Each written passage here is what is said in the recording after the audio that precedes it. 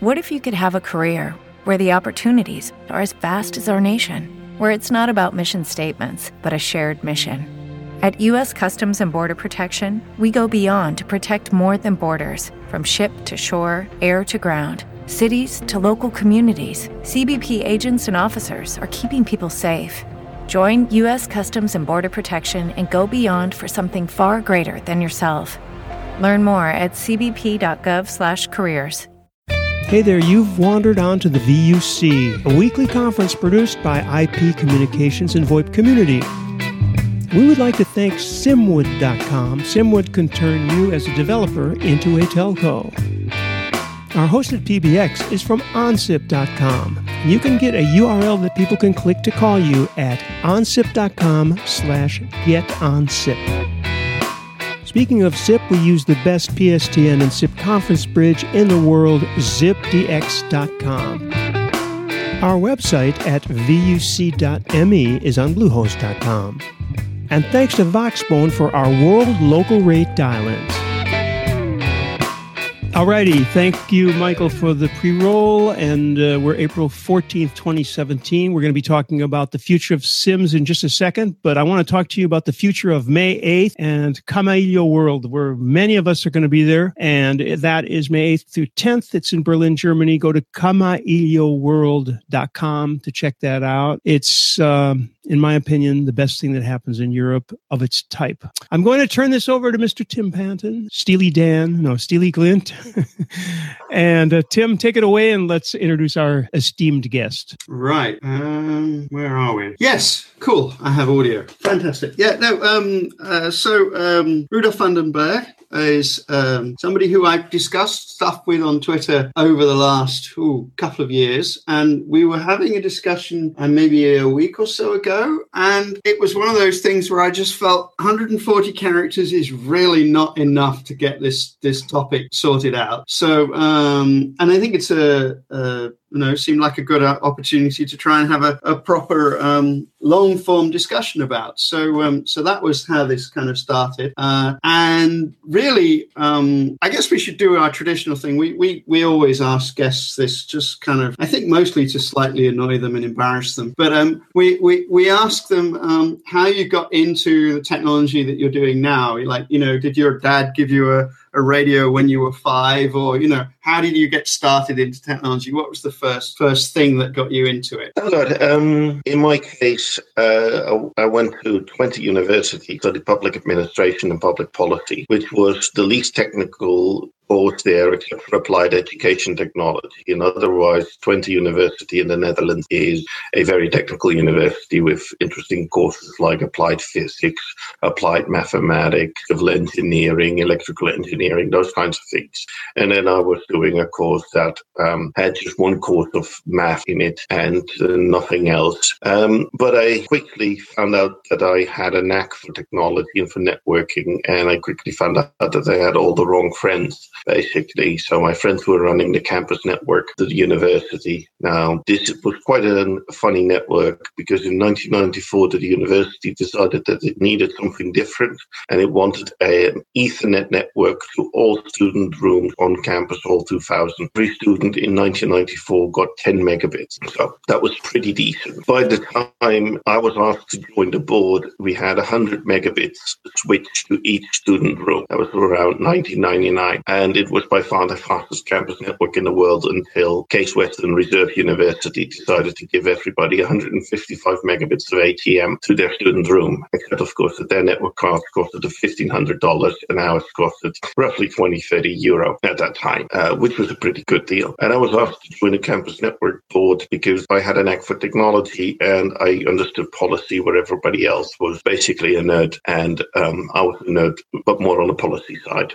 That's how I got into the business. And then friends of mine started their own data center, and it came with an internet exchange point. And since the internet exchange point was a combination of the university and several local governments and investment funds, and they needed a policy guy to help them out.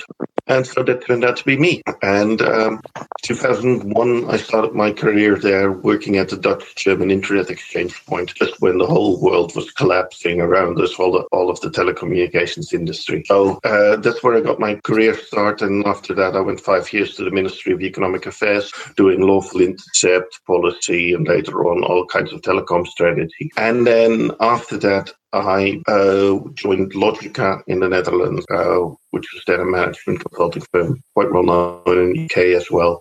I got a question from a customer, Dutch Rail. How do we move our 10,000 SIM cards that are in trains now from one mobile operator to another? And that was a very interesting question, but a very difficult one. And it turned out that it could have been very simple if they had their own numbers. But getting numbers was illegal because they weren't a public provider of telecommunications. We actually applied for numbers. So that became a whole discussion with the ministry, who then asked us to write a report on it, on what possible solutions could be. And basically we said, well, government should allow private virtual network operators to exist. So large-scale M2M users who manage large numbers of SIM cards should be given the right to have their own IMSI numbers, to have their own phone numbers, and all that stuff. I then left for the OECD in Paris, where we advised 34 countries on telecommunications policy, and they liked that topic a lot there because it's basically the last area of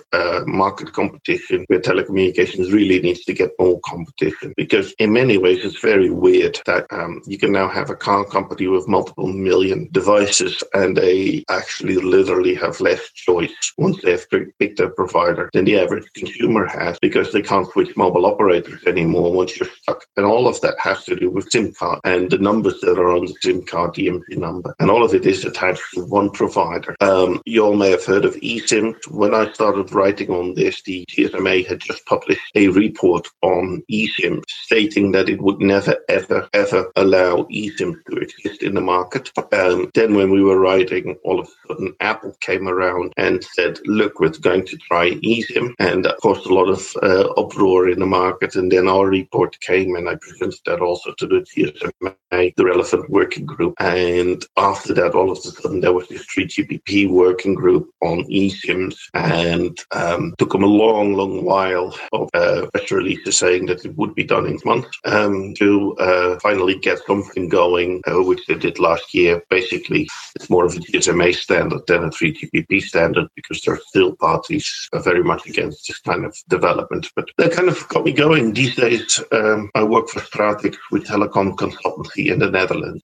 Work on this previously. Just recently, we wrote a report on how the Dutch blue light sector could get their own spectrum and run a private virtual network on top of other operators in the Netherlands. So we will see what the government does. They likely will get 8 megahertz of spectrum for their own private LTE and then buy commercially for a whole bunch of others. But that was basically our advice, that would be the best solution for that. So that's very much in line with what's happening now. And that's kind of the introduction of who I am and where I come from and what got us talking about this. Wow, I've got so many notes now from that. There's just like a whole bunch of stuff. But it's cool. So particularly the thing that sparked me in this discussion was I saw an advert this week for a device which I actually don't have yet because it has to come from China, but it's the Orange IoT Pi. So it's a little Chinese device, and in effect it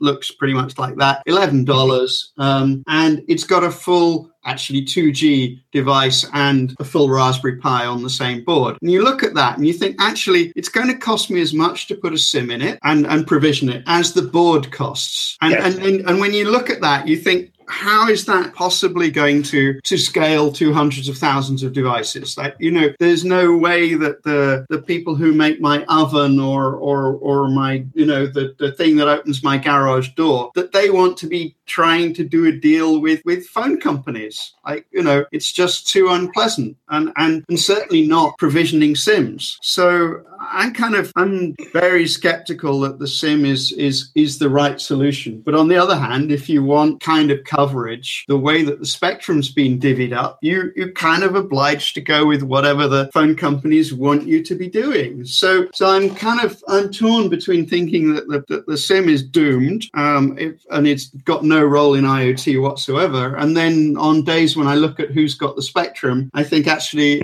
it'll be whatever the spectrum holders want it to be. And if that means that your device costs another $20 to ship, then tough, you'll have to go for it. I mean, the other thing about it, and the eSIM is a really important part of that, is that there's a huge mechanical problem with that, because I've got a set of contacts that if this is in a vibrating device, that can rust and fall out, whereas you just don't want to be in that position. Everything else is soldered on, but the identity module is detachable. I mean, how can that possibly be a good idea? So, I think there's a bunch of kind of really difficult stuff there. Well, first let's go away with some of the stuff that is not correct and less interesting. For example, the mechanical vibration stuff. You can buy industrial grade SIMs now that you can solder on and put a dollop of glue on it and make sure that it never moves again. So that kind of stuff is readily available from major suppliers, probably in quantities of 10,000 a pop. But still, it is very well possible to build a board with a fully qualified, and that's what the big car companies are doing at the moment already. They're not putting in SIM cards. Because in the end, what is a SIM? A SIM is nothing more than a chip that, in this case, comes in a bit of flexible packaging. But, of course, you can just solder it on if you want to. Just in the past that we never wanted to, now we do. But the SIM, its most important part is that it provides very good authentication, and therefore it allows you to bill. And billing is, of course, what you need for certain applications. Not for the stuff that you won't have in and around your home, but for the stuff that roams around, that's where you want some pretty decent billing infrastructure to work. Because if everything can just send up data, there's no way to run a business. So authentication is very important, and particularly in high volume situations where you have a multi-network roaming situation, so where you don't have one network that you can use. It's roughly the only way of making it work. And anybody who has tried Wi-Fi across the globe knows how hard it can be in certain places in the world to hook up to Wi-Fi with all the splash screens and the stuff that you need to work through. If you have a container or a car or anything, and it would have to negotiate all the various different bits and bobs that you have to go through to get hooked up to Wi-Fi. Yes, Wi-Fi is everywhere, but not for IoT. It might as well not be there. For IoT purposes, it just doesn't scale. And SIMs provide a very good way of authentication, so much so that you can pop a SIM in any car, drive it around 100 different countries, and it can hook up to any of the mobile networks there, given your provider is somebody big enough to have roaming in those countries. But other than that, it just works. And from a business perspective, that's a lot more interesting than everything else. Yeah, I think that the place that makes sense if you're talking about trains and cars, because the additional cost of provisioning a SIM is compared with the cost of provisioning a train is probably not very significant. But when you start looking at smaller devices and where, the supposed 2 billion IoT devices or whatever the number is from, at the moment, those devices, the economics of provisioning those through a mobile network and, typing in the IMSI or whatever, however the process works, doesn't... Yeah, that's fully automatic. That's the moment... So it isn't. It's fully automatic for the vendor of the device. But for me as the owner of the device, if I want that to be part associated with me rather than so if I want to here's the philosophical thing, which is that if that device is mine rather than the owned by and rented from John Deere, then it's a different relationship, and the SIM perpetuates the ownership by the manufacturer. Yes, but then again, if you want to own it yourself, and it's on there, you have to hack it yourself. In some ways, look, a lot of stuff that's sold on the market just needs scale, and you don't want to be looking at 20 different descriptions for it. If you run it, you want to own it, but you probably need a service provider to go with it. Certainly, if you talk about a couple of thousand devices. If you're smaller than a couple of thousand devices, well, it becomes a bit difficult to see why a business case wouldn't fly because then it starts to become easy enough to do it by hand yourself. You could hire a couple of students and the SIM in. But other than that, if you run a couple of thousand devices, you're talking about scale, you talk about automatic provisioning, you talk about provisioning from the factory, and then you want strong authentication in a way that you have good control over. And so my argument with that is that you're authenticating the wrong thing. What you're authenticating at that point is the manufacturer, not the end user. Well, even there, if you pop in an eSIM, you can actually move from one provider to another. That's what happens with the iPads, I think? Not really. Okay. iPads are a bad example in this case.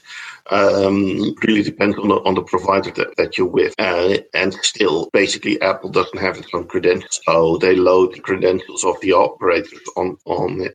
But if you look at what we advise in the Netherlands to the blue light sector, basically what we advise them to do is to pop in their own SIM, become their own provider with their own mobile core, and then scale it from there. And then you can work on multiple networks at the same time. You have the full authentication and the billing. You have the reliability that the authentication is really your devices and your data. But the Netherlands at this moment is one of the few countries in the world that allows you to become your own private virtual network operator. We now have one major smart metering company, one of the major network providers that has done that over KPN. The EU is currently looking at regulation of allowing it EU-wide. But at this moment, you are more or less stuck, because at this moment in the EU or anywhere else in the world, you're stuck on whatever your mobile operator is willing to provide. So in the end, I think the problem isn't the SIM. The SIM is a brilliant piece of technology, one of the few things in the mobile environment that's kind of open and that could be used for very pro-competitive purposes. But all the other problems that you have with provisioning, with how you contract various networks,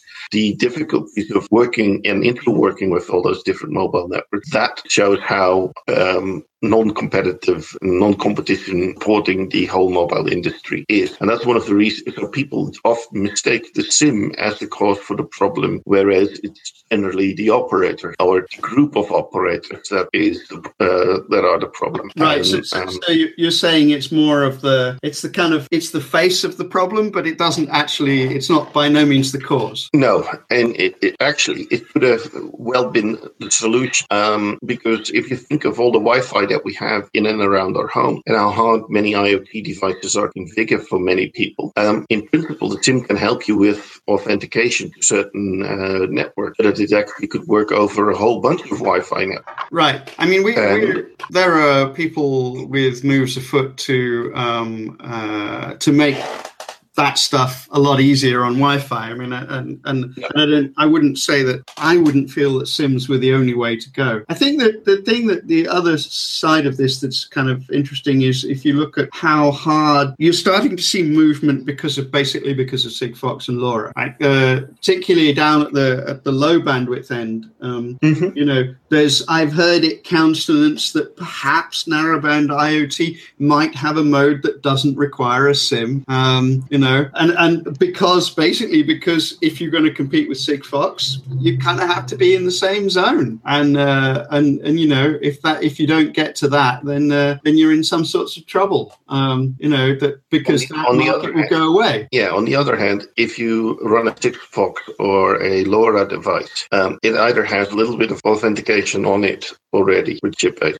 You have the trouble of how do you manage roaming, and more or less with Sigfox and with LoRa, you're both locked into one network provided by one network provider, and with limited roaming across the globe. Whereas if you have to run stuff large scale, LTE and narrowband IoT give you a much larger base to work with on a much larger scale, with generally 3 operators per country. Right. Now you just need a solution to hop between those three operators, but at least you have a chance of competition if the industry is willing to get it right, which at least the EU Commission currently sees as an option, and it's asking countries to make it possible to get private virtual network operators in. And if you want private virtual network operators in, you need a way to authenticate them and to know where to send the bill. And right, yeah, and that needs to be a common way for everybody, I guess. So, I mean, I think that the area that interests me most, or rather where I think that is the biggest challenge is, I mean, you're talking a lot about devices that physically roam, and again, trains and cars are really good examples of that. But if you're thinking about the kinds of places like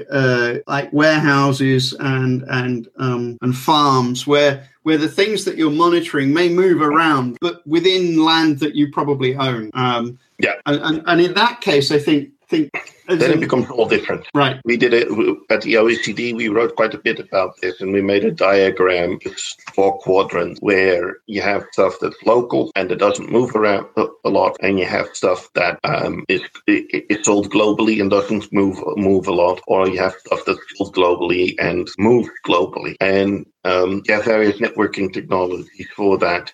If it's local in your building, of course, you're not going to use something that costs you a lot for a third party. You're just going to pop down your own network. It's much easier to use either Wi-Fi or some other protocol. You could even use DECT guardband for certain things, which some people do.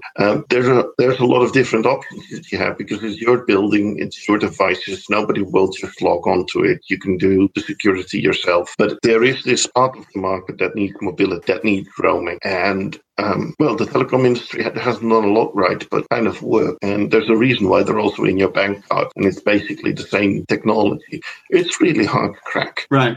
It has the right level of encryption on it. It has the right level of authentication. It's kind of the stuff that you can trust to throw a couple of million at. And, well, you guys all work in a VoIP business or have worked in a VoIP business. You know what fraud can do to your business case. Yes. Know how creative I totally see the strong authentication angle of it. I just it's being in being in the control of the GSMA and the 3GPP that bothers me. And that's why you shouldn't look badly on the SIM, but on all the processes that the operators have created and where we need regulators to kind of moving it out. It's not the fundamentals because you want strong authentication and SIM cards can give it through. But you want small companies and large companies to be able to manage their own SIM, to be able to contract 1, 2, 3, or 4 mobile operators per country based on whatever their business case. Because if you run M2M, you don't want to be hooked up to one network because you'll be running it for 30 years. Right. So you want competition over those 30 years, but also you want coverage. There's no mobile network that guarantees coverage everywhere you operate. Mm-hmm. But there is a pretty good chance that if you contract 3 or 4, that you cover most of your customers most of the time. So it's funny, you're almost kind of you're putting it back into the almost like the 112 situation, where the fact that you can dial 112 against a network operator, even though you don't have a contract with them, means that your coverage map is hugely improved over being dependent on a single operator. Yeah, and if you run large-scale IoT, that's some of the stuff that you're really looking into. There's a reason why many of the M2M providers that the mobile operators have don't use a country-specific IMSI, or they use an IMSI of, for example, Malta or Luxembourg, which is roaming with everybody everywhere. Right. Because you can't even rely on their own network. A major one like Vodafone is set to use this trick. Well, if you're Vodafone and you need this trick to get up working for your customers on, because in the end, you may be able to cover 90% of the country very reliably, but of course, your customer will just put all their devices in the last 10% that you haven't covered. Right. Because that is a law of telecom business. No matter how well your network is connected, your customer will always be slightly out of reach and then complain about it. Yeah. So I figure it might be a good idea to open up and see if anybody else has got any questions, and see who's got anything to go for. So guys, speak. I wanted to underline, Jay Carpenter asked a good question, but I wanted to mention before that I bought for the first time a dual SIM phone. And this kind of underlines the whole discussion in a way because, okay, so it's dual SIM, but it's not triple SIM or quadruple. So, this is an interesting and very finite limit. Jay asked, and he's with us, but I can just ask the question about the viable alternative to SIM. Obviously, eSIM is one. Where is that thing going? What do you do besides the little card that you have? Well, for authentication, there's not that much out there. Of course, you can load your own credentials on it, username, password. But, how secure is that? And how secure does that remain over time when it can basically just be dug out of memory somewhere? Whereas SIM cards work with both balance and response thing. And so far it has proven quite difficult to clone SIMs in any reliable way without any insider knowledge. And that makes it really hard for fraudsters to make use of it. So other than SIM, it's difficult. eSIM is, of course, something that's currently being promoted by the GSMA. Quite interestingly, it's a GSMA standard, not a 3GPP standard, which is kind of weird because we have a trade association, a lobbying mechanism, basically promoting a standard, whereas the standards organization doesn't seem to be able to finish the standards. And that kind of gives you a feeling of how various operators around the world view this problem. And I once gave this presentation at the OECD for a Chinese delegation, and one of the three Chinese majors was in the room there. And that gentleman very me that would never happen as long as they were in business. At which point, Chinese regulator, who was there as well, asked how that then would work for Chinese companies wanting to sell on a global scale if they were not willing to cooperate and provide a competitive alternative for Chinese companies to operate on a global scale. At which point, there was a bit of an interesting number of glances going back and forward. Like, are you sure you want that be your position? Because there are issues in our country than just whether you like it or not. Yeah, I think that's really, really nice. I mean, if you look at, I think the only other thing that's kind of starting to emerge is I don't know if you've looked at ARM putting secure elements onto ARM chips. That's starting to look a little bit like putting aspects of SIM functionality right on the die, and that's interesting. I mean, I haven't had a chance to play with it actively. I've read the doc, but not really played with it actively yet. But I think that might actually be a kind of halfway house. But in the end, that's basically the same, because the SIM is nothing more than an IC. And whether you put that logic on a separate chip or make it part of the SoC, who cares? It is much more the fundamental knowledge behind it that it's secure. And so the question is, who authenticates, who gives the numbers, and who authenticates that's really a paying customer, and that the bill is being picked up, so that when a Cuban operator or a Montenegrin operator or a Croatian operator sends you a bill, that you actually go like, yes, I like that.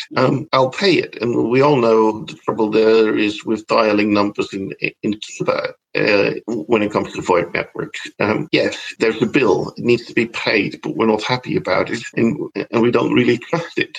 And if you want to do this on a global scale, you need your authentication. And whether that is stuck in a SoC or in a separate chip, nobody really cares. It's much more the whole process around it that makes sure that everybody believes that this is the correct answer. And, well, that's the one thing that GSM has done really well. Could we just back up for a second and just look at, for people like me, I have an idea what a SIM is, but can we talk about, you arrive someplace where there are towers, operator X is there.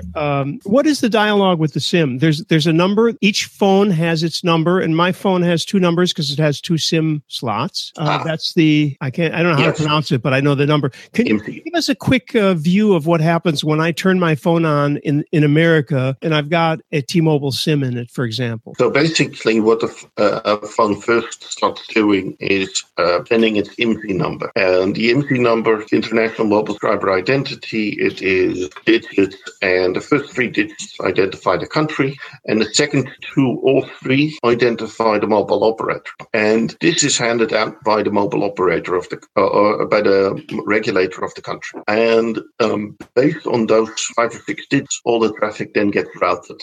So T-Mobile then checks in the US US, who does this belong to? Well, if it's themselves, then it's easy. But if it doesn't belong to them, they look at the second list and go like, with which set of mobile country codes, mobile network codes, we have a roaming agreement? Well, if it's 1, 2, 3, 4, 5, and we have an agreement, then yes, I will send the data, the authentication data, onto their HLR. They will authenticate, and if it comes back that yes, we like that customer to be present on your network, and we will gladly pay the bill, then presto, you get access to the network. If they report back, no, that customer doesn't have roaming credentials, then it drops off. If they don't recognize the first 5 digits of the IMSI, then your phone will try another network and try another network and try another network. And then after a while, it will tell you that it doesn't find an available network. But basically, it's all the first 5 digits. Somebody, meaning a government, has authenticated you to have those first 5 digits and then to issue your own numbers. And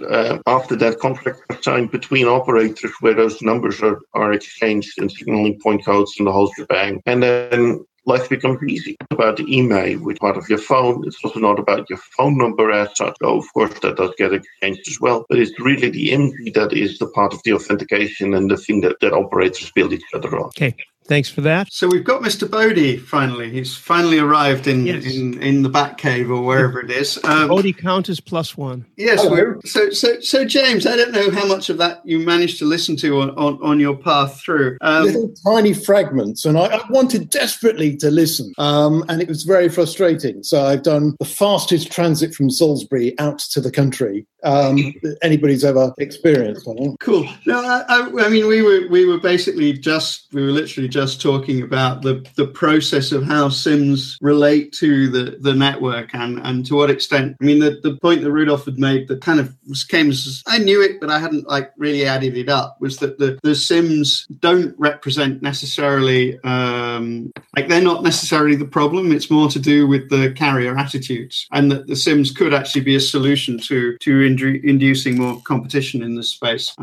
Indeed. In fact, just if we're punching terminology, it's worth pointing out that the SIM or USIM actually is a lump of code that sits upon a receptacle, normally known as a UICC ID. So the little thing that you put in your phone is not actually it is the SIM, but the SIM is the code or the content of the receptacle that you put in. So that's a UICC ID, a universal, whatever it stands for. Yeah, and in the end, it's basically guaranteed by companies like Gemalto and Overture that it's secure, and they use basically the same technology that they use for your bank card and your credit card. It's more or less the same chip. So the point behind it is this isn't easily hackable. You can trust a lot of money on it, and that is what makes it so cool. That's basically what you can use to build global commerce on. Unfortunately, if you want to buy roaming at the moment, it is desperately hard. You can ask the guys from TruePhone or similar company how hard it is for them to get roaming deals around the world.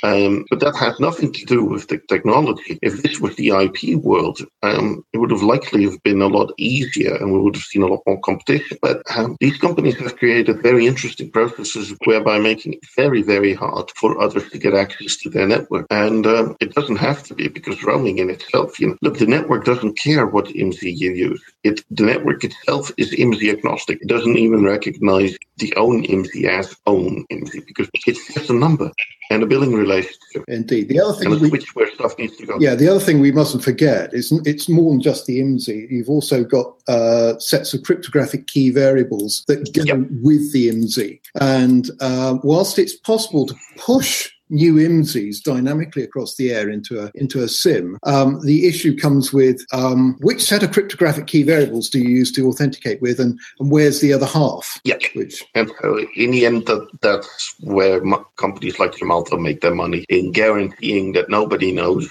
the exact cryptographic key that you use, and that's all secure and therefore. I think that probably Gemalto is a very bad example to use. Yeah, okay, well, you use Overture or any of the other ones, but let me just put it this way: Gemalto was one of the few companies willing to talk about this, even on the record. The other ones weren't willing to discuss this ever at all when I was writing about this. Yeah, right. So the bit I missed was what the solutions are. What the conclusions? regulation. The regulator has to force. I mean, I'm putting words into Rudolf's mouth, but basically, the regulator has to push the more support for this kind of for the ability to run your own mobile networks. Or mobile virtual networks even, and issue your own SIMs and numbers to more capability, more organizations. So things like, the example that we started out with was the Dutch Railway and the blue light services are people who should be running their own networks. Oh, yeah, that's a bit that I did hear. Rudolf, did I hear you right when you said that your recommendation was that the railways or the blue light services should have their own dedicated spectrum? Did I hear that right? Yeah, yes and no. In the Netherlands, we had a consultation, or we actually have an active consultation on the future of mobile and what to do with the 700 megahertz. And there is 2x5 and 2x3 megahertz of spectrum available there, which is kind of like a guard band spectrum that isn't easily commercially used and that doesn't have much commercial value because there's 3x10 available as well. Now, the government was wondering whether it could give 2x10 to the blue light sector, like, for example, the Swedes are contemplating at the moment, or if, for example, that 2x8 that's available would be used for the blue light sector. And the blue light sector, of course, already has their own CDMA network. And what we advised them to do was come up with a hybrid model where 2x8 can be used for dedicated blue light sector stuff when, for example, you have a very big event and the airwaves are full, and they still have a little bit of their own spectrum where they won't be blocked by any of the other people that are using their phone at the moment. But at the same time, that they buy commercially on the market from 1, 2, 3, or 4 mobile operators access to their commercial networks, not just on the 700 megahertz, but also on the 800 to 900. And they have the flexibility of moving in and out. And we already have some experience with that in the Netherlands with DECT guard band network, with the Dutch Department of Defense, which is more or less done the same without using their own spectrum dedicated. But at least the Dutch Department of Defense was the first private operator to get their own IMSI ranges in the Netherlands and actually installed them on Navy ships and in Afghanistan. And when I actually told this to the ITU in Geneva when we were discussing that the ITU needed to liberalize access to IMSI numbers, one of the ITU people reminded me that it was against ITU rules for a country to run its mobile network in a foreign country, at which point I told them, well I don't think that Department of Defense cares a lot. There are a lot of mobile networks out there. And just from my personal experience, going back, 20 years almost, I was putting 2G base stations on the back of C-130 Hercules in my previous life. So we deployed 2G GSM, 18 years ago, militarily? Yeah, kind of same what the government did, and they also use it for emergency. They actually have a whole emergency unit that can set up when they want to. And it's kind of what we fought for the blue light sector as well. And then they can just piggyback. But not like the UK has done, where you just dump everything towards EE to actually create a competitive model. Yeah, I'm not hugely comfortable with that for a number of reasons. Anyway, did you consider, from a spectrum management point of view, license shared access (LSA), where you can dynamically issue leases for spectrum as it's needed, and then release the spectrum when it's not needed? Was that a consideration for you? Not in this report that much, because it's not a consideration for the type of spectrum that's being used.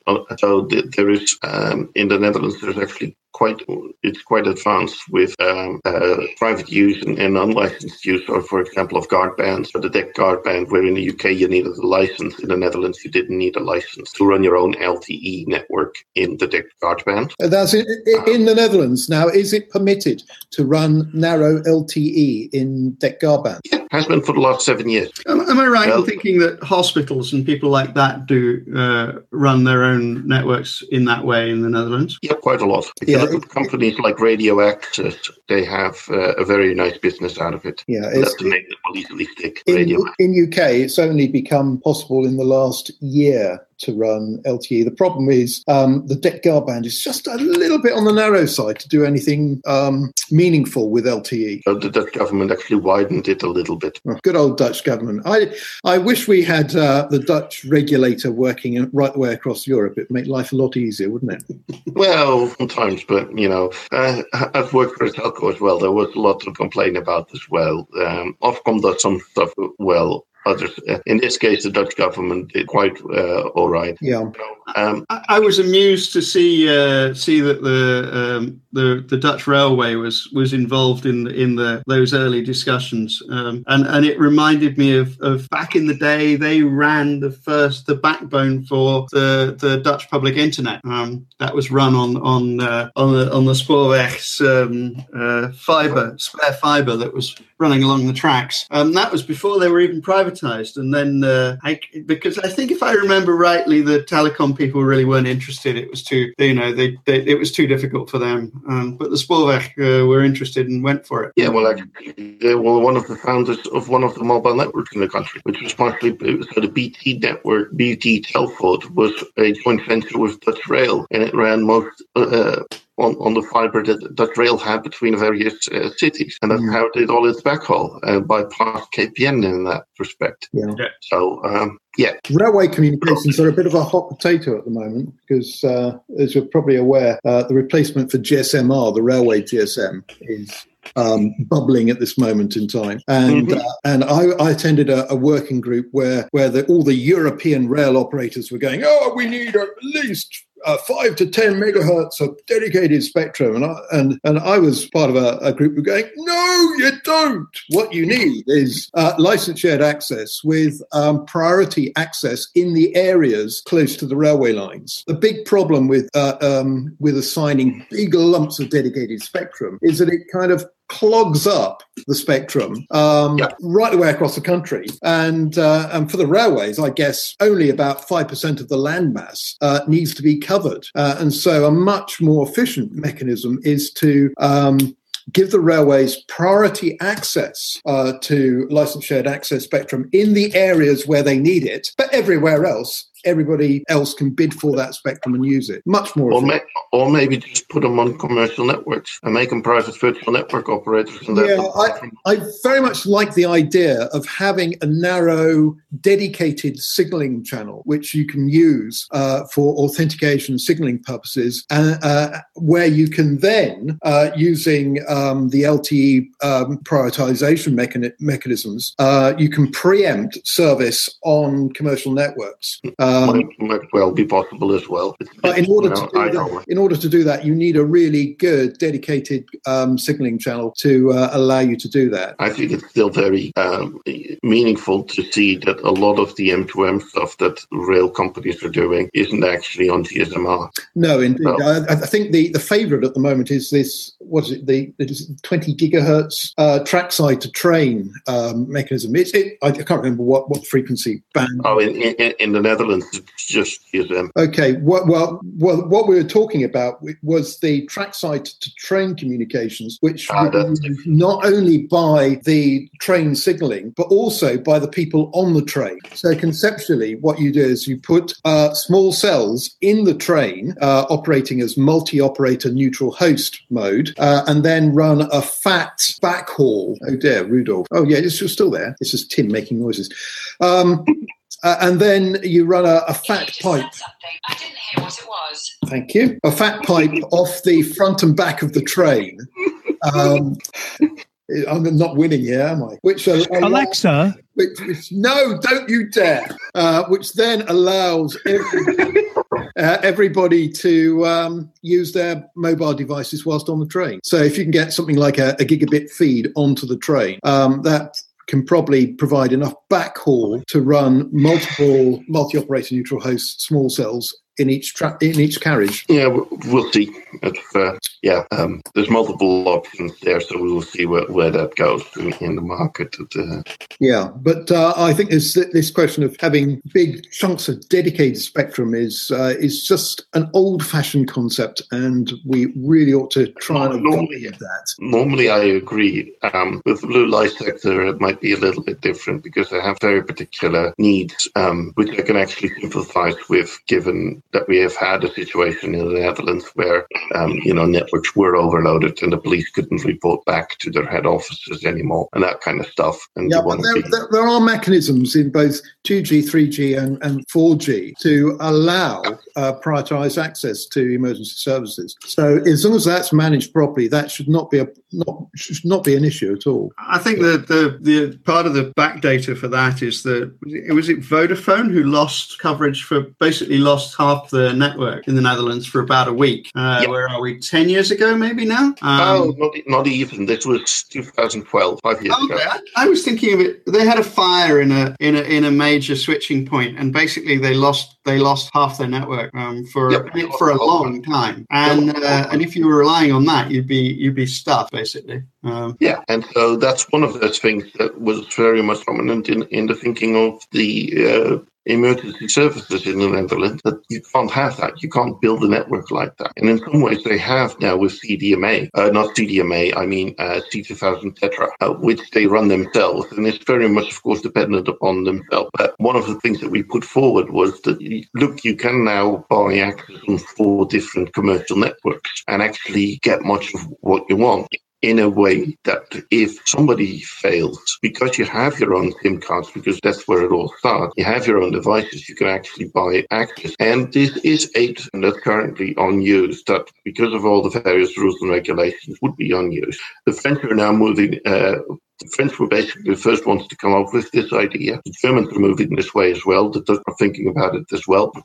It's a band that might be used in the Middle East for commercial purposes. So probably we will end up with silicon that can use it. And that would be a very interesting solution to a problem. The challenge with it, of course, is that you still have to deploy another complete countrywide radio network, which is... No. You just use the radio network of the operator that you're on. That makes it actually quite nice. So you don't have to build out in the Netherlands between 2,000 and 3,000. On this dedicated spectrum? Yeah, because the antennas can use it, because it's in the same band as all the other 700 megahertz LTE stuff. Yeah, but how? What about the not spots? I suppose not spots are less of a problem in places like the Netherlands, because we tend not to have valleys and. No, we actually do have those problems, and sometimes even in the city centre of Amsterdam. So we actually have 50% more antennas for our Tetra network for the emergency services than were initially envisioned. Yeah. Yeah, in fact, urban coverage is a big problem. The mobile network operators tend to deny that it is a problem. I'll give you an example. Canary Wharf. In the city of London, or just outside. Well, nobody lives there. Nobody lives there, that's true. But all of the mobile network operators claim 100% coverage on all modes. And you look on the map and it's 100% green. There are no not spots in Canary Wharf. However, you go into a building. If I told you that something around 50% of Canary Wharf estates, so in the buildings, has little or no mobile coverage. But there are a couple of factors there, James, one of which is simply height. That most of these network coverage diagrams are based on ground level. Ground level, absolutely right. And the other factor on metallized windows. Yeah, the other factor is the loss that you incur going into window. I mean, the standard loss that is used normally to estimate loss going into a building is of the order of 15 dB. But going into a bank-type building in Canary Wharf, the average is closer to 40 dB isolation as you go in. And the reason for that is that banks really don't want to have people sitting outside listening to their Wi-Fi or other emissions. So they tend to make their buildings into Faraday cages. Yeah, and even if you don't have that, in 2004, 2005, the Ministry of Economic Affairs in the Netherlands moved their Department of Telecommunications into a different building in the middle of The Hague. And we had full signal, but we had continuous dropout. Why? because we had full signal, and the device would try to tune on to whatever was the strongest signal. So the moment you turned your head, you moved to a different antenna. But there is this mechanism in most mobile networks that tells the network to drop you after you have hopped an X amount of antennas in a certain amount of time. So either you were advised to sit very, very quietly and very, very still. Of course, nobody does using a mobile phone. In the end, they had to provide indoor coverage in the building, not because it lacked signal, but because it had too much signal, and it needed slightly more signal so that it wouldn't latch on to anything else anymore. Yeah, and this really is another, what we've got to get to is regulation whereby people who own buildings can actually deploy their own mobile infrastructure inside the building, I think.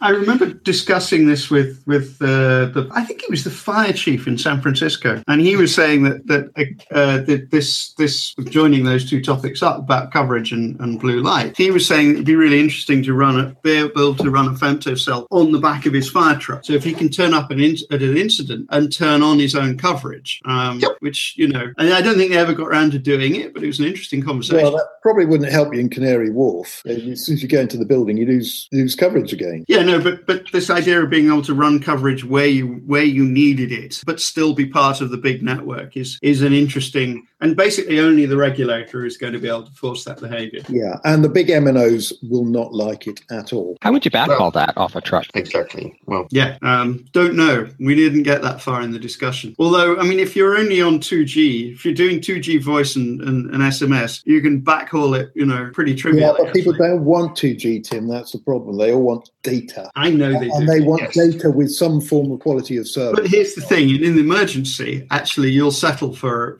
voice and SMS rather than nothing. Those are your choices. Yeah, but no, you want all the data, and that's why we advise them to use their own 8 megahertz. And then actually you could use that in combination with a lot of different stuff. You can actually hook up your own femtocell or picocell, run it in your own 8 megahertz, use the other stuff to backhaul it. There's a lot of flexibility that you get once you have your own spectrum, and this is kind of important. So there's a good chance that that government will move this way. At least it's what it's currently considering. Yeah. And it's not like you're locking up the whole market. It's just a little bit of flexibility. That's basically also what. This is where I come back to this concept of spectrum on demand, where you have a mechanism which issues leases, short-term leases, on chunks of spectrum as you need it. Yeah, might be possible. We'd really like spectrum leasing for the kind of events that we go to, for the conferences and stuff. I mean, like Camellia World, which is going to be in Berlin in, where are we, 3 weeks' time or something? Mm-hmm. And also for ClueCon in Chicago. It would be great to be able to run our own spectrum and also presumably at things like festivals and whatever. But that doesn't, it's simply impossible. Come to the Netherlands and do Dick Guard Band. Yeah, that's interesting. So I've forgotten what the hacker camp is called, the Dutch hacker camp that happens every few years. I wonder if they've run it never has the same name. In 2001, it was called Hacking at Large 2001, HAL 2001. Right. And it was at 20 universities. So basically it was to my internet exchange then. And but yeah, it has been called Hacking in Progress and several other things. But it's every 4 years, and the organizers are good friends.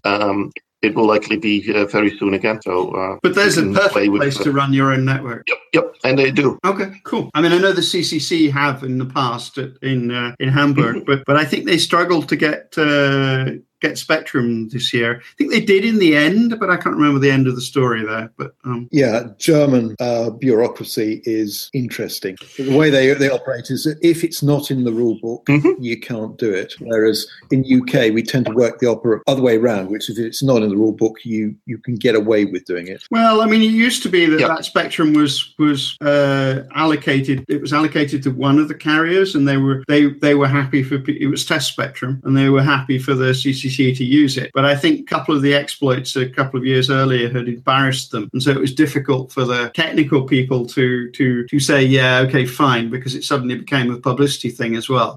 So it kind of escalated. It is possible to get Spectrum. I've had Spectrum on a number of occasions, and just through the regulator, you can apply for an experimental license, and you can do, well, virtually anything you want, as long as you don't charge money for the services. Yeah, I mean, we had Spectrum in the Moscone Center in downtown San Francisco for a week during Google I/O. So it's doable, provided, as you say, you're not going to make money out of it. And I think you have to show what the experiment is. Like, if you're not testing something, then it's kind of hard to justify. Yeah, well, going back to SIM cards a little bit, because that's what all of this started in the end. Germany was interesting because we heard in the OECD report that it was one of the two OECD countries that didn't allow MVNOs to have their own SIM card. So a German MVNO couldn't get the MC numbers, couldn't get it on mobile country code or mobile network code. And only recently has that been changed in German law. But if you then look at what kind of competitive effect it has for MVNOs, that they would be completely hooked up to the mobile network that they were located on. That was quite an interesting thing to see, and very anti-competitive in many ways. So. Cool. Well, I think since we've done our hour, it would be good to kind of have a last question or two here and there. I don't know if Kathleen's got a question or Michael or anybody else, and then we can maybe wrap up Randy's abandoned ship. Or he's showing the Camellia World timer. Somebody mentioned the Camellia World, and it was me. I said 3 weeks. I'm not far off. 20 days, 13 hours, 48 minutes, and 45, 4, 3, 2, 1 seconds. Okay. So, any questions anywhere? I'm looking at Kathleen. I'm looking at Andy. Andy's been here taking notes. I watched him. So, Andy, I bet you've got a question or two, haven't you? Not particularly. I've been actually more interested about the discussion, argument, whatever you want to call it, about difference between using eSIM and UICCs. But nobody mentions soft SIMs at all. So are those, do you think, pretty much dead? I mean, I wouldn't want to trust a bit of software running on another process on a system on a chip on a board. Well, the question is how you protect the cryptographic key variables. So you've got to be able to secure them in such a way that unscrupulous people can't extract them and duplicate them or do nasty things with them. Which basically says soft SIMs are a non-starter. Well, yeah. I think there's a border there in terms of just what I was saying earlier about the ARM making secure elements. I think that if you could get the secure element with the right semantics that would support a soft SIM, then you could do that. Now, whether you still think that's a soft SIM or whether you call it an eSIM is like semantics. Then it isn't a soft SIM anymore. Then it's basically just an eSIM in a different piece of silicon. But it basically needs something hard-coded into the silicon to do all the authentication. So there are other mechanisms that you could use actually to for authentication purposes, or use factors in an authentication system. I don't know whether you've seen the thing where a bit of computer hardware is fingerprinted, and you actually use that hardware fingerprint, which is actually in the silicon, as part of the authentication process. So it's not the entire authentication process, but it's a factor. And unless you have access to the actual physical silicon, it's very difficult to ascertain what those variables are in the authentication stream. Yeah. In the end, that basically ends up being the same for all means and purposes. So, you need some kind of guarantee that it works and somebody to sign off on it and stake their reputation on it. So, what I heard from major car manufacturers is that they want their own, they like the idea of having their own SIM card because of the competition possibilities that it gives them, but I also want an eSIM because if you own multiple brands, say you're BMW and you want to sell Mini or your Volkswagen and you want to sell Seat or whatever, General Motors and you want to sell Opel. General Motors has just created an interesting problem for itself because it's actively promoting OnStar-based cars in Europe at the moment, just when it sold Opel Vauxhall to Peugeot. Now, what do they do with those devices that are on there for the next 15 years? How free are they to move? Well, I think the answer to that is using the old technology. There has to be some kind of physical switch approach of something like a SIM. No, they can't. In the US, they actually had this problem when they moved from Verizon to AT&T, and all the old stuff remained on AT&T, and all the new stuff also remained on Verizon, I think, and all the new stuff was on AT&T. Welcome to the modern world of being a major car manufacturer and owning millions of devices and a mobile operator than the average teenager does. Welcome to the world of IoT. That's my feeling. Yeah. Well, did you see, by the way, that the cookers got hacked? The Arga, the famous English cooker, they got hacked. How can an Arga be hacked? Apparently, James, they do a connected model of the Arga, and they had very weak authentication about how it comes with a SIM card. Bless it. And kidding. I am not. I will put. Well, most Argas live out in the country. And, James, I've found it myself, but it's well sourced. This anyway. We'll do that in the section when we cut the recording. But I did want to get in a question about ClueCon, and maybe Kathleen could tell us what we can expect from ClueCon, which is coming up in, where are we? A couple of months. August. Yeah, August 7th through the 11th. We're pretty excited about it. We've got some really cool things planned. A lot of really great night activities. So, and this year actually, we're kind of excited because we have a boat party. That'll be taking place on Thursday evening. So for those of you that are stick around a little bit. And then I guess the biggest thing for ClueCon is if you want to speak, get your speaking proposals in. We're closing that on May 1st so that we can make the schedule and people can see who to expect. So are you doing an IoT theme thing this year or not? Because I know you did a couple of years ago. We are actually. The first day, Monday, our hackathon, we're going to have some really cool stuff for you guys to play with. Last year, we had a little competition to see what people could build. And I think the winner ended up building a Wi-Fi coffee ordering device that they worked with FlowRoute, who is providing coffee that you could, text in and tell them where you were and get your coffee delivered to you. And these guys took a little, I think they took a Raspberry Pi and ended up making a Wi-Fi enabled ordering device with little LEDs, so you could tell when it went through or if it didn't work or whatever. So it's really cool. We're going to do that again this year. So, and actually, we might expand upon it a little bit as well. So be sure to join. Do jelly bears as well as coffee. Yeah, those are good. Actually, we'll have to figure out where to get there. Or whatever the Chicago equivalent is. I'm not sure little jelly pizzas would be a good idea. I recommend the boat trip, by the way. I did a boat trip around Chicago a couple of years ago, and the architecture from the water's viewpoint is just spectacular. Really, really good to see. So I can encourage people to join in on that. It was great. Yeah, this will be really cool because I guess what you do is you go up and they take you through the architecture a little bit.